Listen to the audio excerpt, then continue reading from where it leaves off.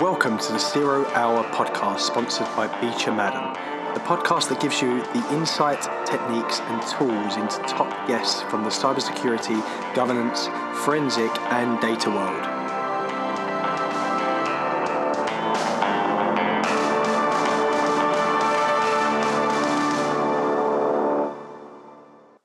Welcome to the latest episode of the Zero Hour podcast, and I'm your host, Cole Sharman.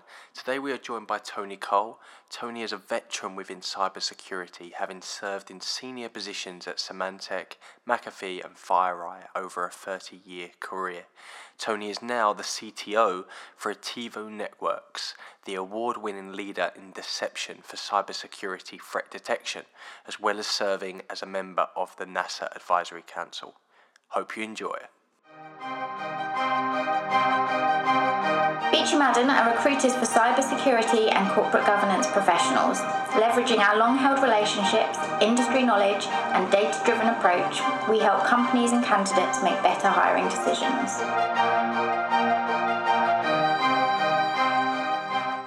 So, Tony, welcome to the podcast. It's great to have you on today.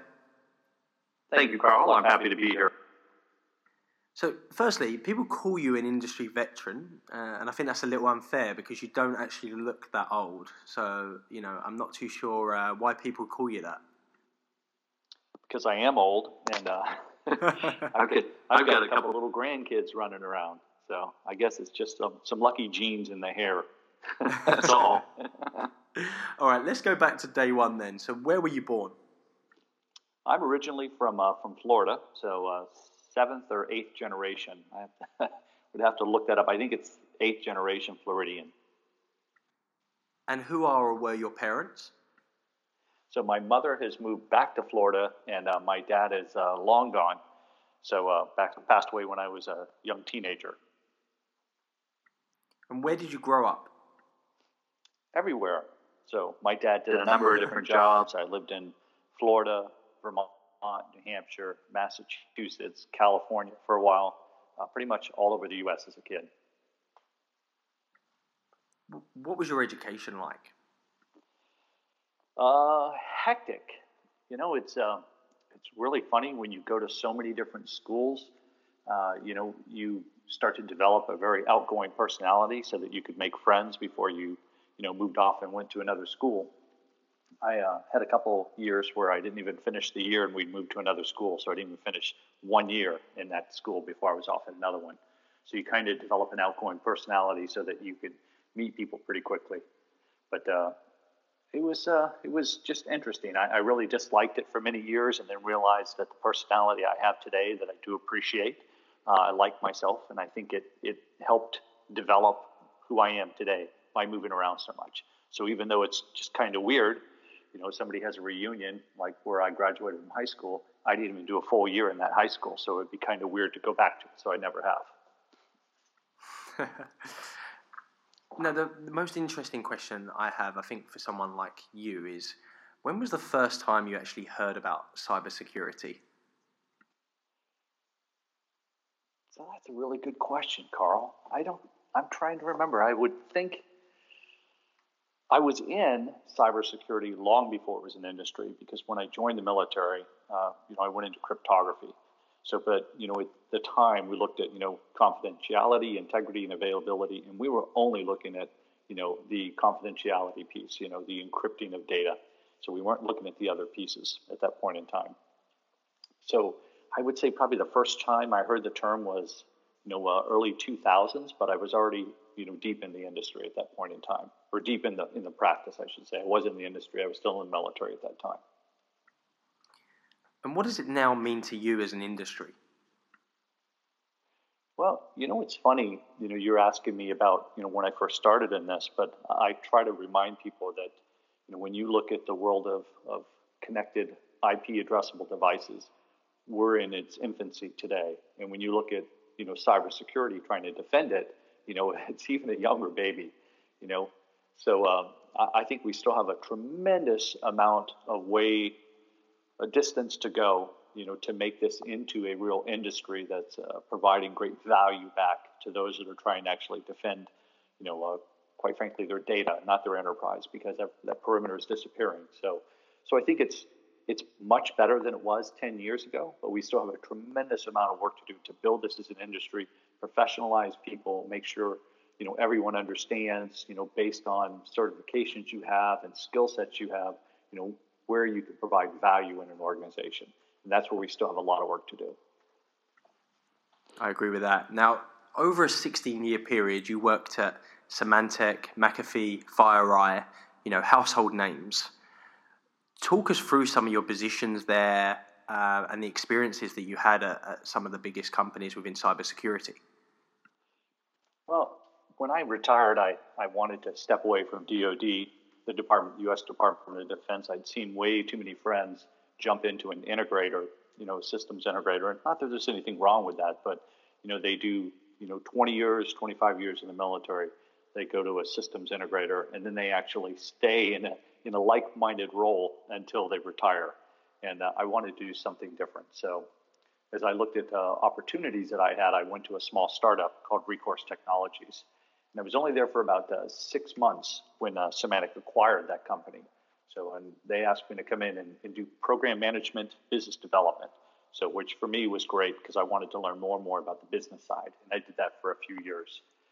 I think probably 2.5 years I was in that role at Symantec. And before that, of course, 6.5 months. And as I went through that, I realized that I missed my operational roots. And that's when I decided I was going to leave Symantec. And they convinced me to stay and take over and build their government practice, so for consulting. So allowing me to start working on the operational things that I had in the past. Perfect. And then you went to McAfee, and how did you firstly get into them as an organization, and how did your career then pave out, I suppose, to get you to where you are today? It's really interesting. I was at Symantec, and I was running that government practice for a number of years. And the guys at McAfee had been trying to convince me to come over and build the same thing for them. And they finally sent Dave DeWalt after me, who was the CEO of McAfee at the time, convinced me to leave Symantec and join McAfee and build out their global government consulting practice. So, which was a lot of fun at that point in time. Symantec had bought Veritas, which was a storage and backup company, and were less focused on the security side. And I'd been a security guy since starting in cryptography in the early 80s. So I really wanted to refocus on cybersecurity. So I joined McAfee, went over as an executive there and took over their global government consulting practice and built that up. And had a phenomenal team over there. And we had a tremendous amount of fun for about 4 years where we built that out. We're delivering consulting to governments across the globe, some critical infrastructure as well, and helping them with architecture and assessments and a number of different things in our industry, which just made it fun helping them build a better security posture. But after they were sold to Intel, then the focus started to change a little bit, and the company had shifted a little bit. And when I got a call from Dave DeWalt, who was the CEO of FireEye, I jumped ship and went over to FireEye after 4 years at McAfee to become their global government chief technology officer, which was great fun as well and allowed me to step away from services, which is what I wanted to do at the time. It was a lot of years doing services, running a big P&L, which is a little wearing on you after a while. No, I agree with that, I'm sure. So I think majority of people will probably know you for your 5 years of service at FireEye, in that CTO position. You obviously liked working under Dave. That was obviously the clear thing that we just got from what you just said. But what else stands out for you in terms of your role and the project that you had there? It was a lot of fun because, my time at FireEye, I spent a good percentage of it externally focused, helping, customers and organizations understand their risk, understand the threat, and what they should be doing to secure their environment. But I also took that knowledge back to FireEye internally to help improve products and services to provide those capabilities back to those same customers and our other customers around the globe. So it made it a tremendous amount of fun doing a lot of keynotes around the globe. I think the only continent I've never been on is Antarctica. So that's a plus and a minus. That's a lot of traveling. So it's a lot of traveling. That's one of the things that burned me out there. But I will tell you, I really enjoyed working at FireEye. You know, they have one of the best services and threat intelligence teams on the planet. And Kevin Mandy, a great guy, brilliant visionary. So it was when he took over as CEO. So it was a lot of fun working for him. They really are a good company. So it was nice when I decided I was going to leave and do something different, that I was not going to a competitor. So it was a polite, thanks, and we'll see you around. Yeah. And what was the main things FireEye really taught you as a person, but also about where your career was heading? Yeah, that's a really good question, Carl. I'll tell you, FireEye helped me peel back the layers and provide more of an adversary focus on defending our data. So wherever that data is in transit or at rest. In the past, many of the companies I've worked for, it was always about, there was some threat intelligence pieces and some analysis, but it was generally about build a new detection for a product to protect that customer. And FireEye helped open my eyes, the Mandiant team especially, there, that services side, to look at this from an adversary perspective, that, it's not a piece of malware coming into your environment. It's an adversary sitting out there. And just like we do in the physical realm, when we're trying to defend something, understand what the risk is and understand that adversary and what they're targeting. And that can help you actually provide a much, much better defense.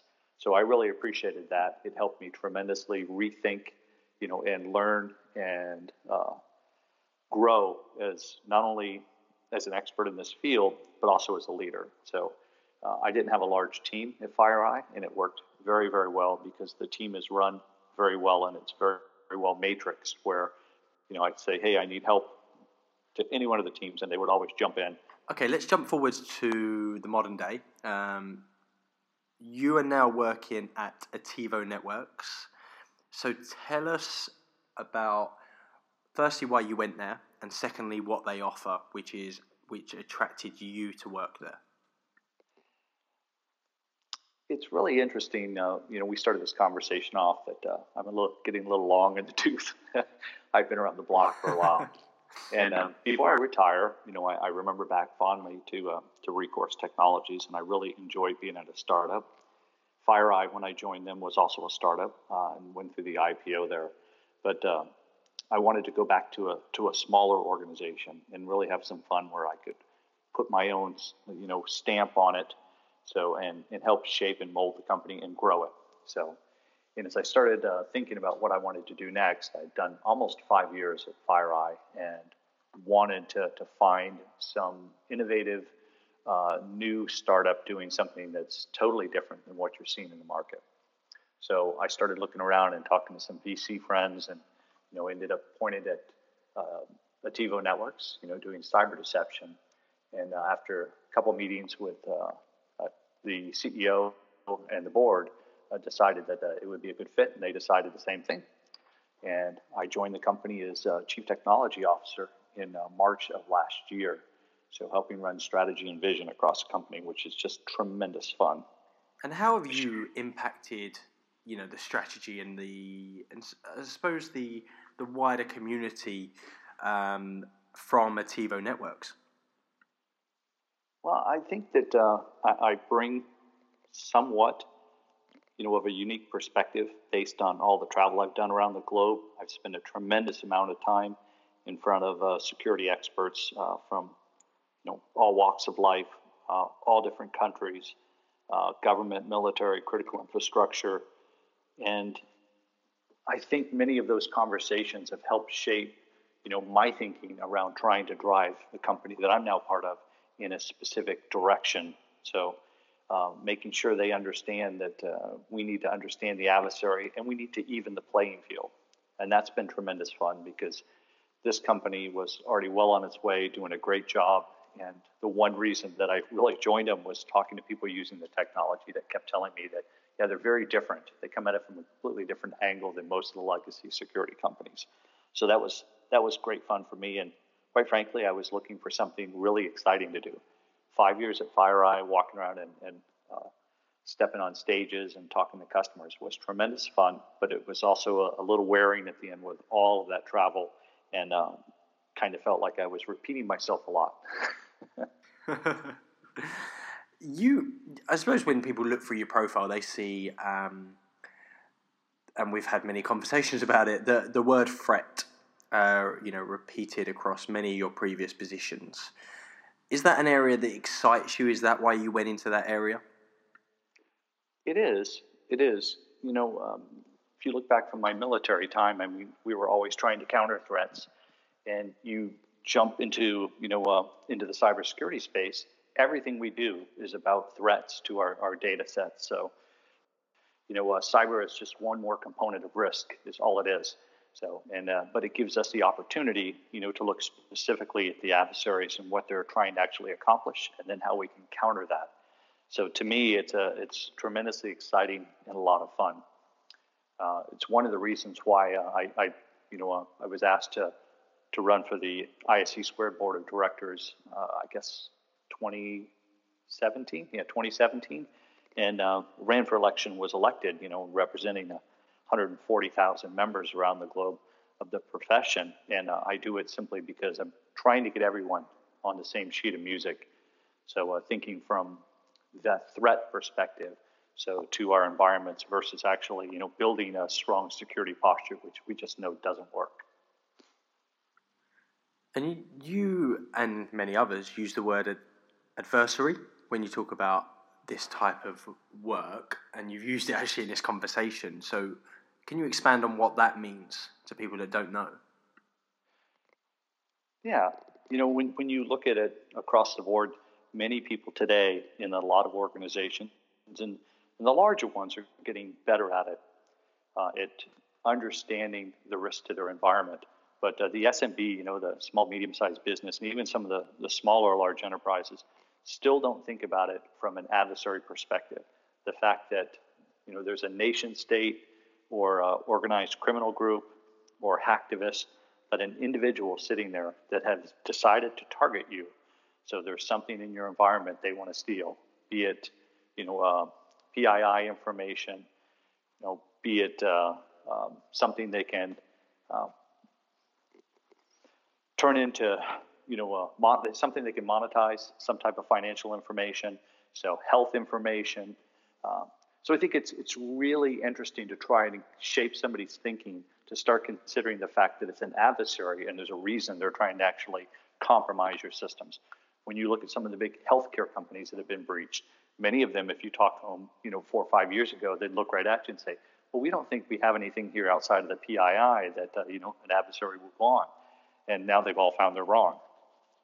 So we have to get people starting to think about the fact that somebody is at that keyboard, they picked your organization they're trying to breach, and they're targeting some type of assets inside that organization. So an adversary focus can help us actually rebuild our security, so to ensure that even if they get in, they're not successful, because we're focused on those high-value assets. So that's the adversary perspective to me. And within the threat space, where does intelligence link into this for you? Well, that intelligence piece is all about that adversary. When you look, most people today, when you say threat intelligence, a lot of people will think just indicators of compromise. What's a hash for a file, or an MD5, or some other small tactical small item. What I like to think about instead is threat information that actually provides a wealth of information on the TTPs, the tools, tactics, and procedures that somebody's using to break into your system. So let me put it this way. When you take those indicators of compromise and you add in the tool sets that you find when you're doing incident response on something, you can start to build a profile of who that adversary is and understand that, all right, here's the guy who's part of a nation-state threat sitting in this nation, so who uses, these type of remote access tools. They build these type of libraries So inside the system, these directories inside that system, they drop these files in there. So here's the type of code they use. Here are the additional, libraries they use. There's a whole bunch of information you can put together to start to provide a picture. So then when you start to find those inside another environment or another compromised system, now you start to understand, here's that adversary that I've got information on. Now I know he's after this asset and he's after this asset. And then when I move off to the next organization, I actually can take that big picture that I've got now of all these different adversaries, and I can start to understand what they're after in the environment because I can recognize them based on those pieces I put together, building out a puzzle on who that person is. So would you lead with more intelligence around this? Yeah, absolutely. Absolutely. That's critically important that any tool set somebody brings into their environment today looks at it from that perspective, from the adversary perspective, and starts to actually integrate that threat intelligence into everything they do. So how do you take, all these little pieces of data, from a breach that happens or an attempted breach, and put that into some type of structure so you can do analysis on it, whether it's, doing, some type of big data, so doing analysis on that. AI down the line, not today. It doesn't really exist like people talk about, not in our field yet. So, but nevertheless, getting all of those pieces and tying that into every product that you have. So, for instance, in deception, where I sit today, you should be able to extract that intelligence and dump it into other products to make those products smarter, so they're doing their jobs better. And every product you bring into the environment should do that. If there's data, it should be extracted and shared with the other pieces of technology to protect the data sets. Another thing you mentioned earlier in our conversation was around prevention approach. And so tell me, why is it important for companies to move away from just a simple prevention approach? Yeah, it's a tremendous amount of money that's been spent on prevention. And some of the largest companies out there around the globe have spent a lot on prevention, so literally in the billions, and have been completely compliant in regulated industries and still breached. So I think people need to understand today that we need to balance that equation and spend on detection because the adversary is going to get in. So and start to identify those breaches much more quickly. If you look on my last company, FireEye, their Mandiant M-Trends report still says about, and most other companies are saying about the same, about 101 days of dwell time from when an adversary gets into a system before they're identified in the system. Well, CrowdStrike just came out with a report saying on average about 4.5 hours it takes, across the board before they've moved laterally. So we really need to actually build a structure now for detection. We know the breach is going to happen. How do we detect them quickly so the adversary does not actually achieve their goal? So, and by doing that, then we can actually start to balance this equation out. Today, it's a lot spent on prevention. We're not stopping the breaches, and the adversaries are walking out with whatever they came to steal. And Carl, the other piece I think that's critically important here is they're not showing us their best tools. If I show up at your house and I want to break in, and I know you've got your money sitting in a desk drawer, right? I'm not going to bring a safe cracker. I don't need them. So it's the same thing in the cyber realm. We don't see the adversary's best tools because the vast majority of the time they don't need them, and they're going to save them, for when they do need them. So, and I think that's something a lot of people don't think about, that nation states and even organized crime today are not using their best capabilities because they don't need to. What about an active cyber defense then? Yeah, first I like to define active cyber defense because we see too many reporters out there, you say active cyber defense and they start automatically talking about hacking back. And if you look, most pundits in the industry do not include hacking back as part of active cyber defense. And I'm along that same line as well. Active cyber defense is going through and utilizing deception in the environment, changing the playing field up so the adversary doesn't know what's real and what isn't real, using orchestration and automated response. So it's really tying together all facets of your environment inside, right back to your previous question around detection, so that you can quickly respond and detect the breaches when they happen. versus being, more focused on the preventative side and just waiting for one of your devices to say, hey, something happened, or worse yet, FBI or some other law enforcement agency call you up and say, hey, we found your data out here, so in the underground, and you've been breached, and it happened 2 years ago. So that unfortunately happens a lot. That's why, an active cyber defense is important. Changing things up on the playing field and getting people to remember that, that's your enterprise. You own it. Change that thing up, make the adversary work much more to actually accomplish their goals. Or better yet, make it difficult enough where they actually go after somebody else instead. Now, I'm sure I know what your answer is going to be, but the number of people, I suppose, will look at this or listen to this and go, well, it won't ever happen to me. Famous last words. So,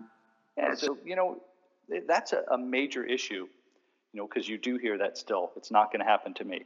It's the same person, that's probably not the best way to equate it, but I'm going to anyway, that thinks, I'm just going to have one more glass of wine. I'm not going to get pulled over. I'm going to be absolutely fine. So just a bad idea, in the cybersecurity realm. It's been proven over and over and over. It will happen to you. And for those who think it won't, it likely already has happened, and you simply haven't been able to detect it because you've been focused on the preventative side.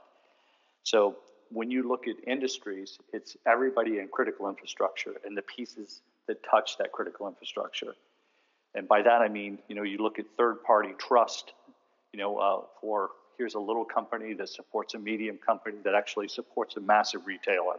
So, or pick another one. And there's trust levels because all of them are contractors across the board. So, and you've got to go down to that level. If you look at the defense side, there are subcontractor to subcontractor that are building, submarines and boats and ships and stuff.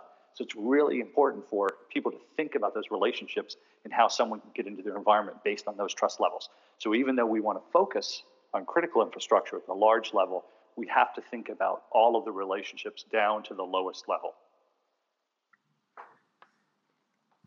I suppose listening to this conversation and talking to you so much about this, how can companies counter, how else can they counter these evolving threats?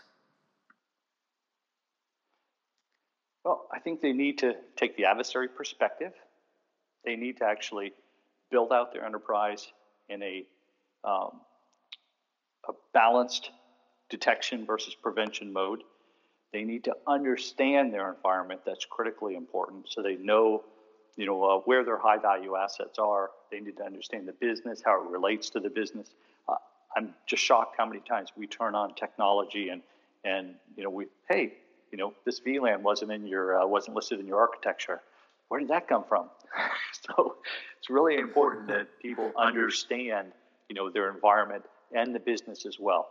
So to sit there in one organization, and thinking that you're doing a good job just preventing every bad guy from coming in, isn't realistic in this day and age. You've got to understand your business thoroughly, work hand in hand with the business, be an enabler to the business. Don't be, the security team of no all the time, and we still have a lot of those around the globe. But work with them so that you can actually build out.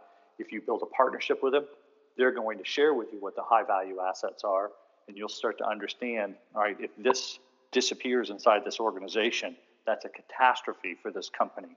So how do I actually build proper defenses around it, and how do I build a detection methodology around it so we know immediately when there's some anomalous activity? So I think that's probably the most important thing for them to think about, is understanding the business and then relating the security protections to it. Something that you and I have spoke about a lot is the increased spending on cybersecurity, and as it is a cost center, often it sounds great for recruitment companies or headhunters like myself when you're talking about that a company needs this or it needs that. How do you deal with companies that might want your services but can't afford it, or how do you advise companies to either increase spend and have to convince the C-suite in order to get that? Yeah, it's really interesting you bring that one up. I've had a number of C-suites bring me in to brief the board, so to help them understand the threat. It's 2019. One of my favorite websites, and you heard this before, Carl, is Information is Beautiful, and you can go look at data breaches by record by a number of different ways, but it builds up. It was since 2004, and I think it's now 2008 to 2019, and it's just astounding all the breaches that have taken place. So my point is simply that when you have that conversation with the board and you walk them through the threat level in all the variety of industries that have been breached, and then you start to explain to them how this problem has only just begun, they really start to get it. Just add in, 2018, $750 billion spent on IoT around the globe. Add in right now, we've got 5G rolling out in about 9 different countries, so as quickly as possible. Then add in that a whole bunch of these companies want to build really cheap, inexpensive 5G chips and put them in IoT devices, so there'll be no perimeter anymore. Tie those into the enterprise side, and bam, we've got a brand new problem. And I haven't even talked about AI or even advanced machine learning. So it's going to get much worse. And if you can explain that adequately to them, typically the spend goes up for cybersecurity, especially the expertise needed, in conjunction with all of that to actually be successful in defending the enterprise.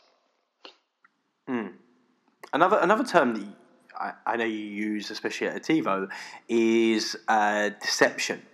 And it's a term I suppose people will know different meanings for, but what does it mean to you?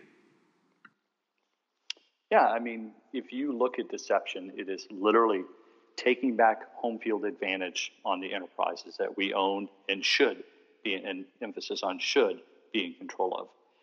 When you go out to a football field, and we'll use it in the British reference, or the rest of the world reference, not the U.S. reference, doesn't really matter. But when a team is out there on the field, they're trying to deceive the other team. They don't share game plans. Somebody goes down and is actually trying to kick the ball into the goal. They're trying to fool the goalie. I'm looking this way, I'm looking that way, but I'm actually going to kick it over there. It's all about deception. And that's what we're trying to bring to the cyber realm to everybody, is actually changing up the enterprise. So when an adversary comes in, they don't know what's real and what isn't real. And the great thing is, when you've got a deceptive fabric across the entire enterprise, anything they touch in the deceptive layer will cause an alert, and suddenly you've detected them inside your environment, shrinking that dwell time down dramatically. And that's the big piece. So they've broken into your house, but they weren't able to steal anything because you caught them immediately.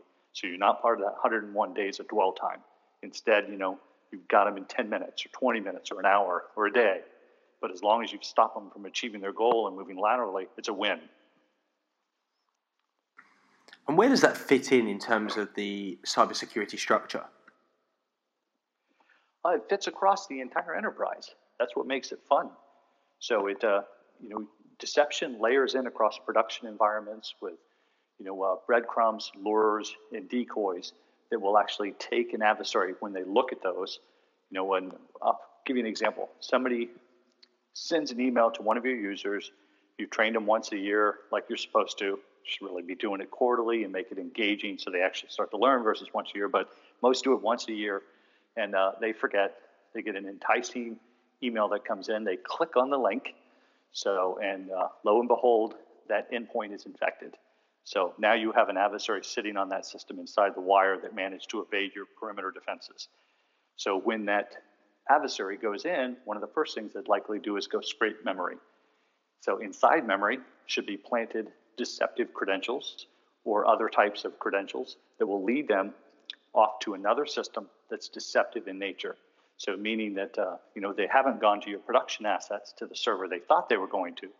Instead, they've gone to a deceptive server that looks exactly like yours because it's a replica of yours, but in a deceptive environment that alerts you immediately and traps them in that environment. So it's a structure to change up the entire enterprise.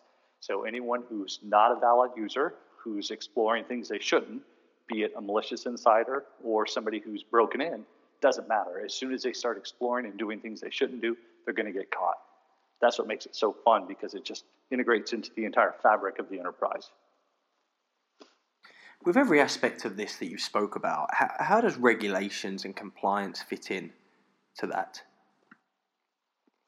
Well, it depends on which vertical you're talking about. We work pretty diligently to map to, the NIST cybersecurity framework, MITRE's attack framework that they have, ISO 27002. So it kind of fits into each different type of enterprise. For those that are more highly regulated, it really doesn't change anything up. So it just provides additional security controls in the environment that you can document against and actually help, drive a better checklist on the audit. So, but the important thing is, even though it can help you on that checklist, let's remember as well that there's a lot of organizations that have gone through and done very well on an audit for PCI and others and still been breached. So this is a component to not only help you comply with that audit, but also in reality, stop the bad guys from actually getting anything. One of the proudest things for our team constantly is catching red teams that are testing the environment, and we catch them because they can't tell what's real and what isn't. Back to that deception piece. Sounds like a lot of fun. It is a lot of fun. It's one of the reasons I came over here. So how does this relate to, government and nation states? Because I know we've spoken a lot about that in the past in terms of the risks that they face.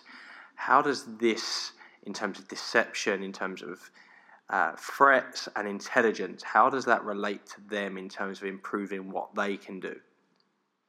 Well, if you look at what nation states are doing today, people are outraged and whatever. So I'll tell you quite frankly, espionage has been done since we started to form tribes, right? So across the planet, there's been some type of espionage. When we started connecting the internet together, nation states were watching and said to each other, "Wow, look, hey, now I can actually go and attack this other country that, by the way, would have been ridiculously expensive if I had done it in the physical realm. But now it's the internet makes it more asymmetric, where I can actually buy some systems, buy expertise or train up folks to actually go do attacks on other nations and steal stuff without actually even putting my people in harm's way, because I'm doing it remotely." So my point is, this has been done for many, many decades. And part of that, of course, was counterintelligence and deception, as they moved from the physical to the cyber realm, was brought on board too. So we're just finally now taking that to the enterprise side in a scalable, extensible framework, where we can catch one nation state attacking another nation state. We like to say we're like Switzerland. We're just neutral. We just want to actually protect data. Now, talking about governments, you are an advisor for NASA. So how does that type of role come about, and what does it involve, if you can tell me that much about it? I can. It's completely independent from what I do on a day-to-day basis. They had asked me to come up and be part of their institutional committee initially as a member at large, and I was advising them on cybersecurity. And it's a special SGE, special government employee. So I'm literally a government employee when I step into NASA, for 4 or 5 times each year. So it's just advising them on different things. And as that institutional subcommittee went away, NASA asked me to step up and become part of the advisory council to the NASA administrator. So I advise them as a member at large across everything NASA does, with, of course, the reason I'm there, though, is the expertise they brought me in for the cybersecurity environment. That is, it's a geek's dream. So it's just tremendous amount of fun to sit there and listen to all of these brilliant individuals, trying to do something great for humanity and build a structure to commercialize low Earth orbit, take us off to the moon and build a base potentially on the moon, and maybe even a base on Mars down the line. So, and for me, it certainly stretches my thinking about, what would somebody try to do to that environment? What should I recommend to protect that environment? And try to assist them in any fashion I can. So, because it's just one of the coolest missions in the world. So, and hopefully out of this world in the near future. Now I'm intrigued because you've had a lot of different experiences. So talk me through a project or a time at, one of your previous organizations that really challenged you and brought you out of your comfort zone. Yeah, I will tell you, probably the most challenging one I ever had was I was running security in the Pentagon on the backbone, and I had all of the responsibility and none of the authority over any of the organizations running on the backbone. So I had to try to stop all the breaches from taking place, but quite often I was not allowed to put blocks in for specific organizations that I knew were targeted. So it was a eye-opening experience, where sometimes I would do things where I would get myself in a little bit of trouble because I would ratchet things down until somebody squealed. So, and then unratchet it if I had to. So, and then take the brunt of the beatings, when there was a breach because of it. So it was a good experience. Believe it or not, it was a really good experience. Obviously, it was well tainted at the end by 9/11 because we had a tremendous amount of work and lost some lives from that to rebuild the networks after that. But also a good learning experience for me on how to work through a major disaster and bring systems back up online and look for redundancies and really start to understand disaster recovery and business continuity in a whole new fashion because we went through it. So, and once we had things running, then we were still looking for where do we have, single dependencies that we needed to actually fix. I suppose talking about that, and I never planned this come into this, but how quickly was you able to get everything back operational?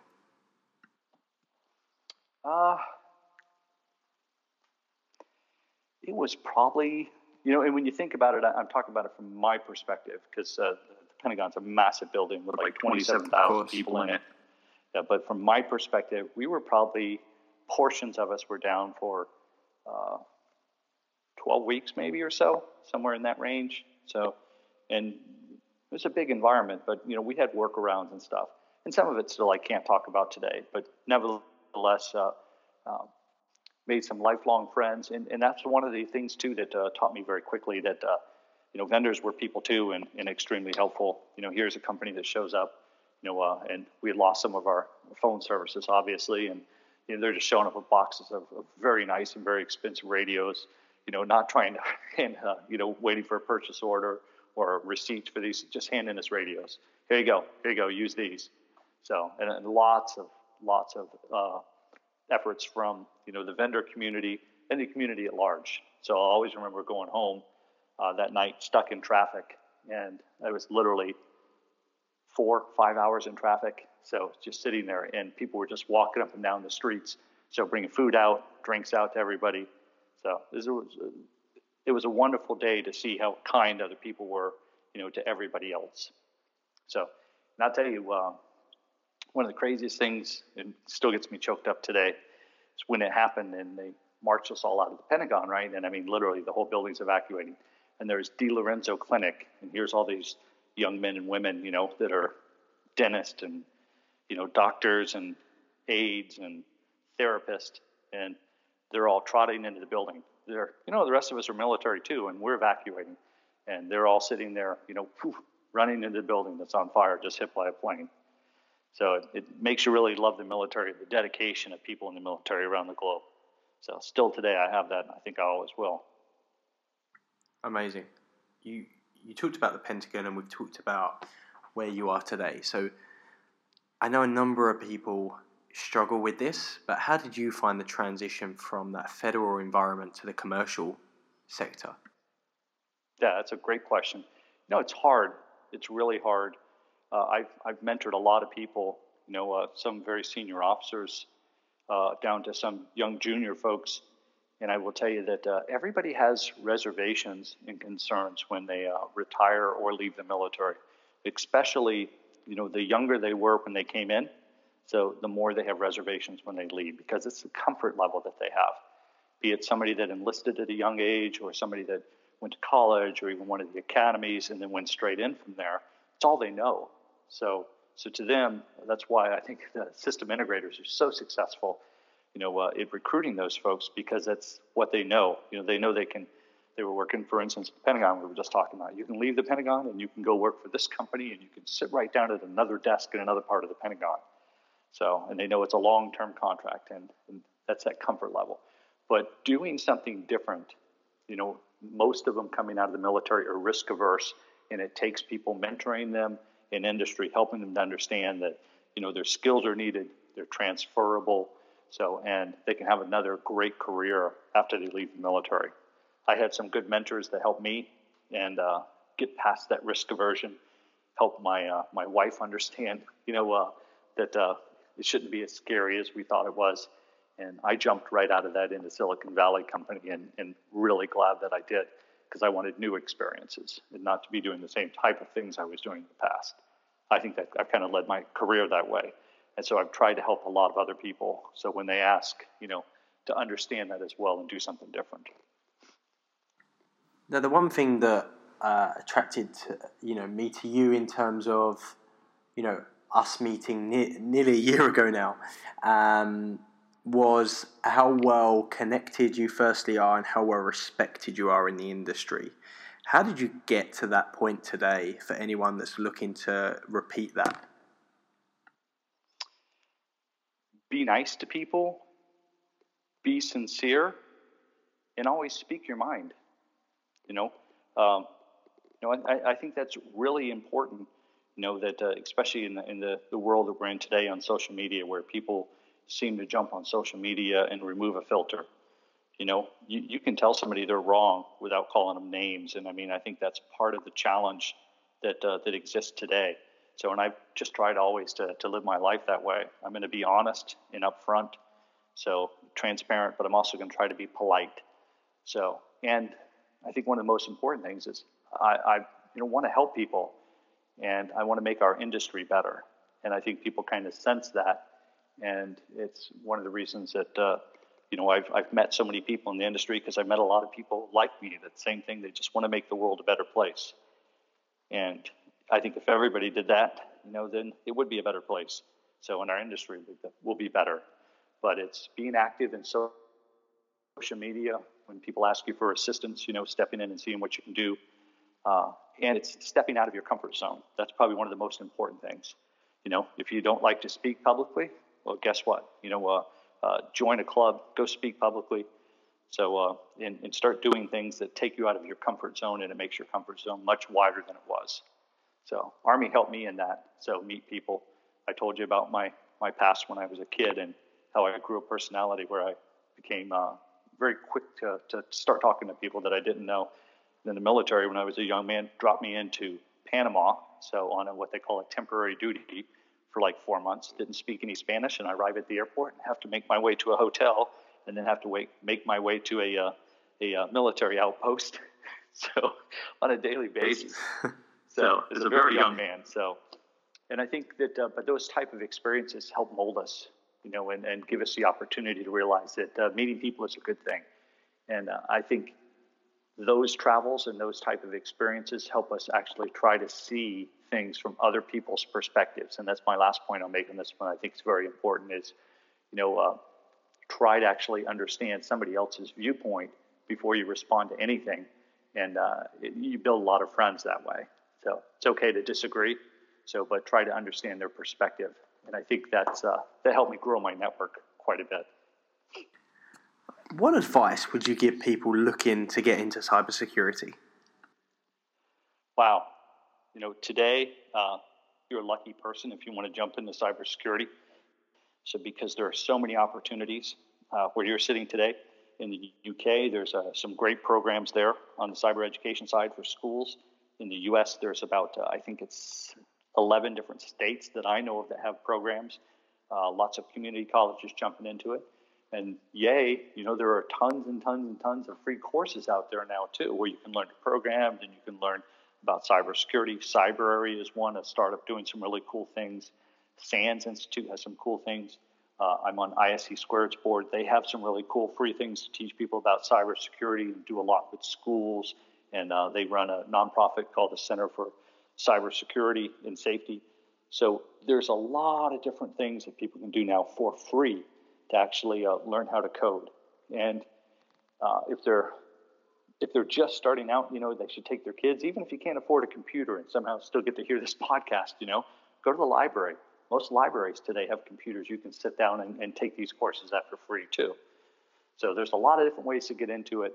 And there's a lot of contract work you can do as well as a young person to actually start getting up to speed where, you can start to build up the requisite skills.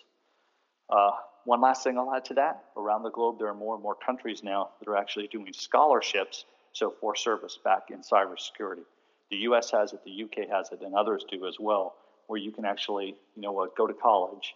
And I think some of them starting as a sophomore, some as a junior, but they'll start to pick up your tuition, and then you owe years back of service as a civil servant.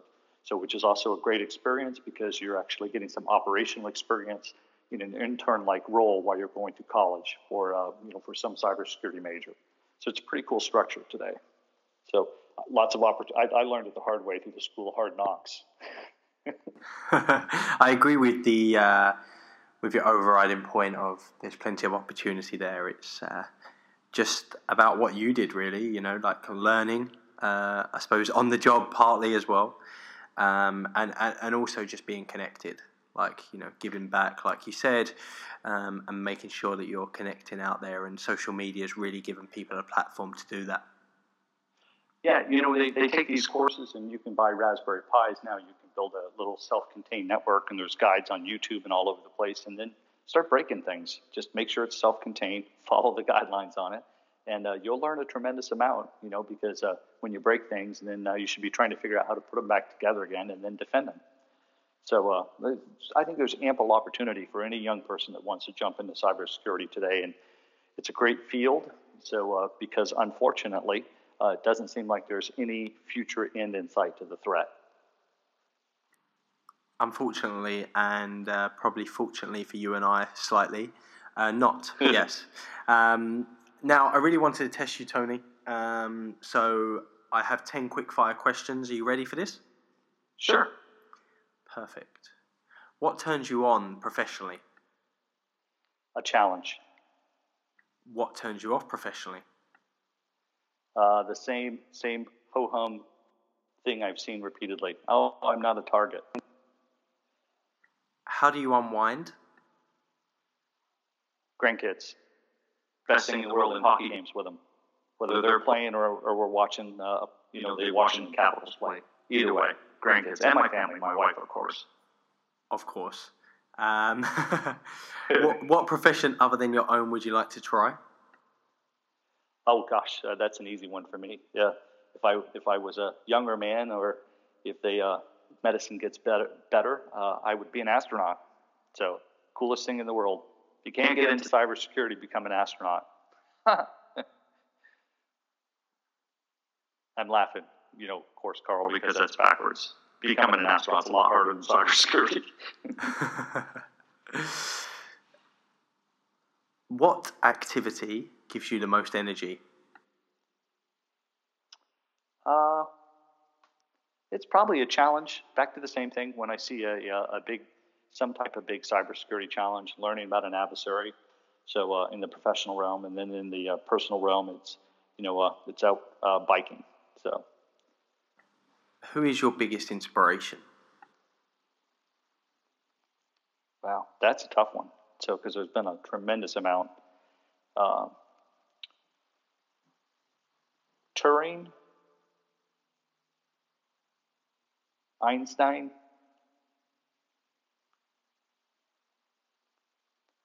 a couple colonels that I worked for in the past. So Hal Stevens and I can't even remember his first name. I haven't talked to him in forever. I don't know if he's still with us, but a guy named Colonel Plimpton. So both phenomenal guys, great sense of humor, and knew how to take the stress out of a very stressful moment. So it taught me a lot. Just quickly on that question, what is an inspiration to you? Why do these people, matter to you? I will tell you, because they enabled me and got out of the way. So, when I was at the Army CERT, and I would come walking in, and the INSCOM commander would be sitting at my desk and say, "Hey, what happened overnight, Cole?" And clearly, it's 5 a.m, and I just got there, and I don't know yet. But in a lot of environments, you're talking to the general directly, at my level, and you would have got your butt chewed. And the colonels I worked for, it's like, nope, no problem at all. So complete trust in me. So they knew that I was trying my darndest to to make sure I was always doing the right thing, and they had no issue with it whatsoever. So they would enable me and then get out of the way. And that's, I think, a really good leader that does that. Get your people trained, get them to the level they need, get them the tools they need, and then get out of their way and let them do their job. If you had to present a speech right now, what one word would be its subject? Threat. You're at your best when you are doing what? Solving problems. If today was the last day of your life, what one lesson would you like to impart? Oh, that's easy. Try hard, do your best, and have fun. That's what I tell my grandkids all the time. Now, if that was the easy one, this may be the hard one. If heaven exists, what would you like to hear God say as the reason he's letting you through the gates? You were a good person. Okay, you did find that a lot easier than I was expecting. But perfect, Tony. Look, I've really appreciated you taking the time for us to hear your views and listen to how you have built your career to where it is today. But where can people find you and maybe some of your speeches or writing that they can also read and listen to? So they can find me at I'm an odd one because my name is William Cole and Tony is a nickname, so they'll find William Tony Cole on LinkedIn, easy to find. And on Twitter, I'm at No Hacking. So, and that's not ING, it's No Hack, and then the letter N, No Hacking. So, and that's where you can find me. I do a lot of blogs on ativonetworks.com as well. That's not the DVR, Ativo. I have to enunciate, right? So, and then, there's a lot of stuff on YouTube and other places as well. So I've done a lot of TV shows and stuff like that as well. So always great fun to get to talk about, our industry and how we can make it better. Thank you for listening to today's episode. For the latest episodes, please subscribe, and for future conversations, reach out on Twitter and LinkedIn.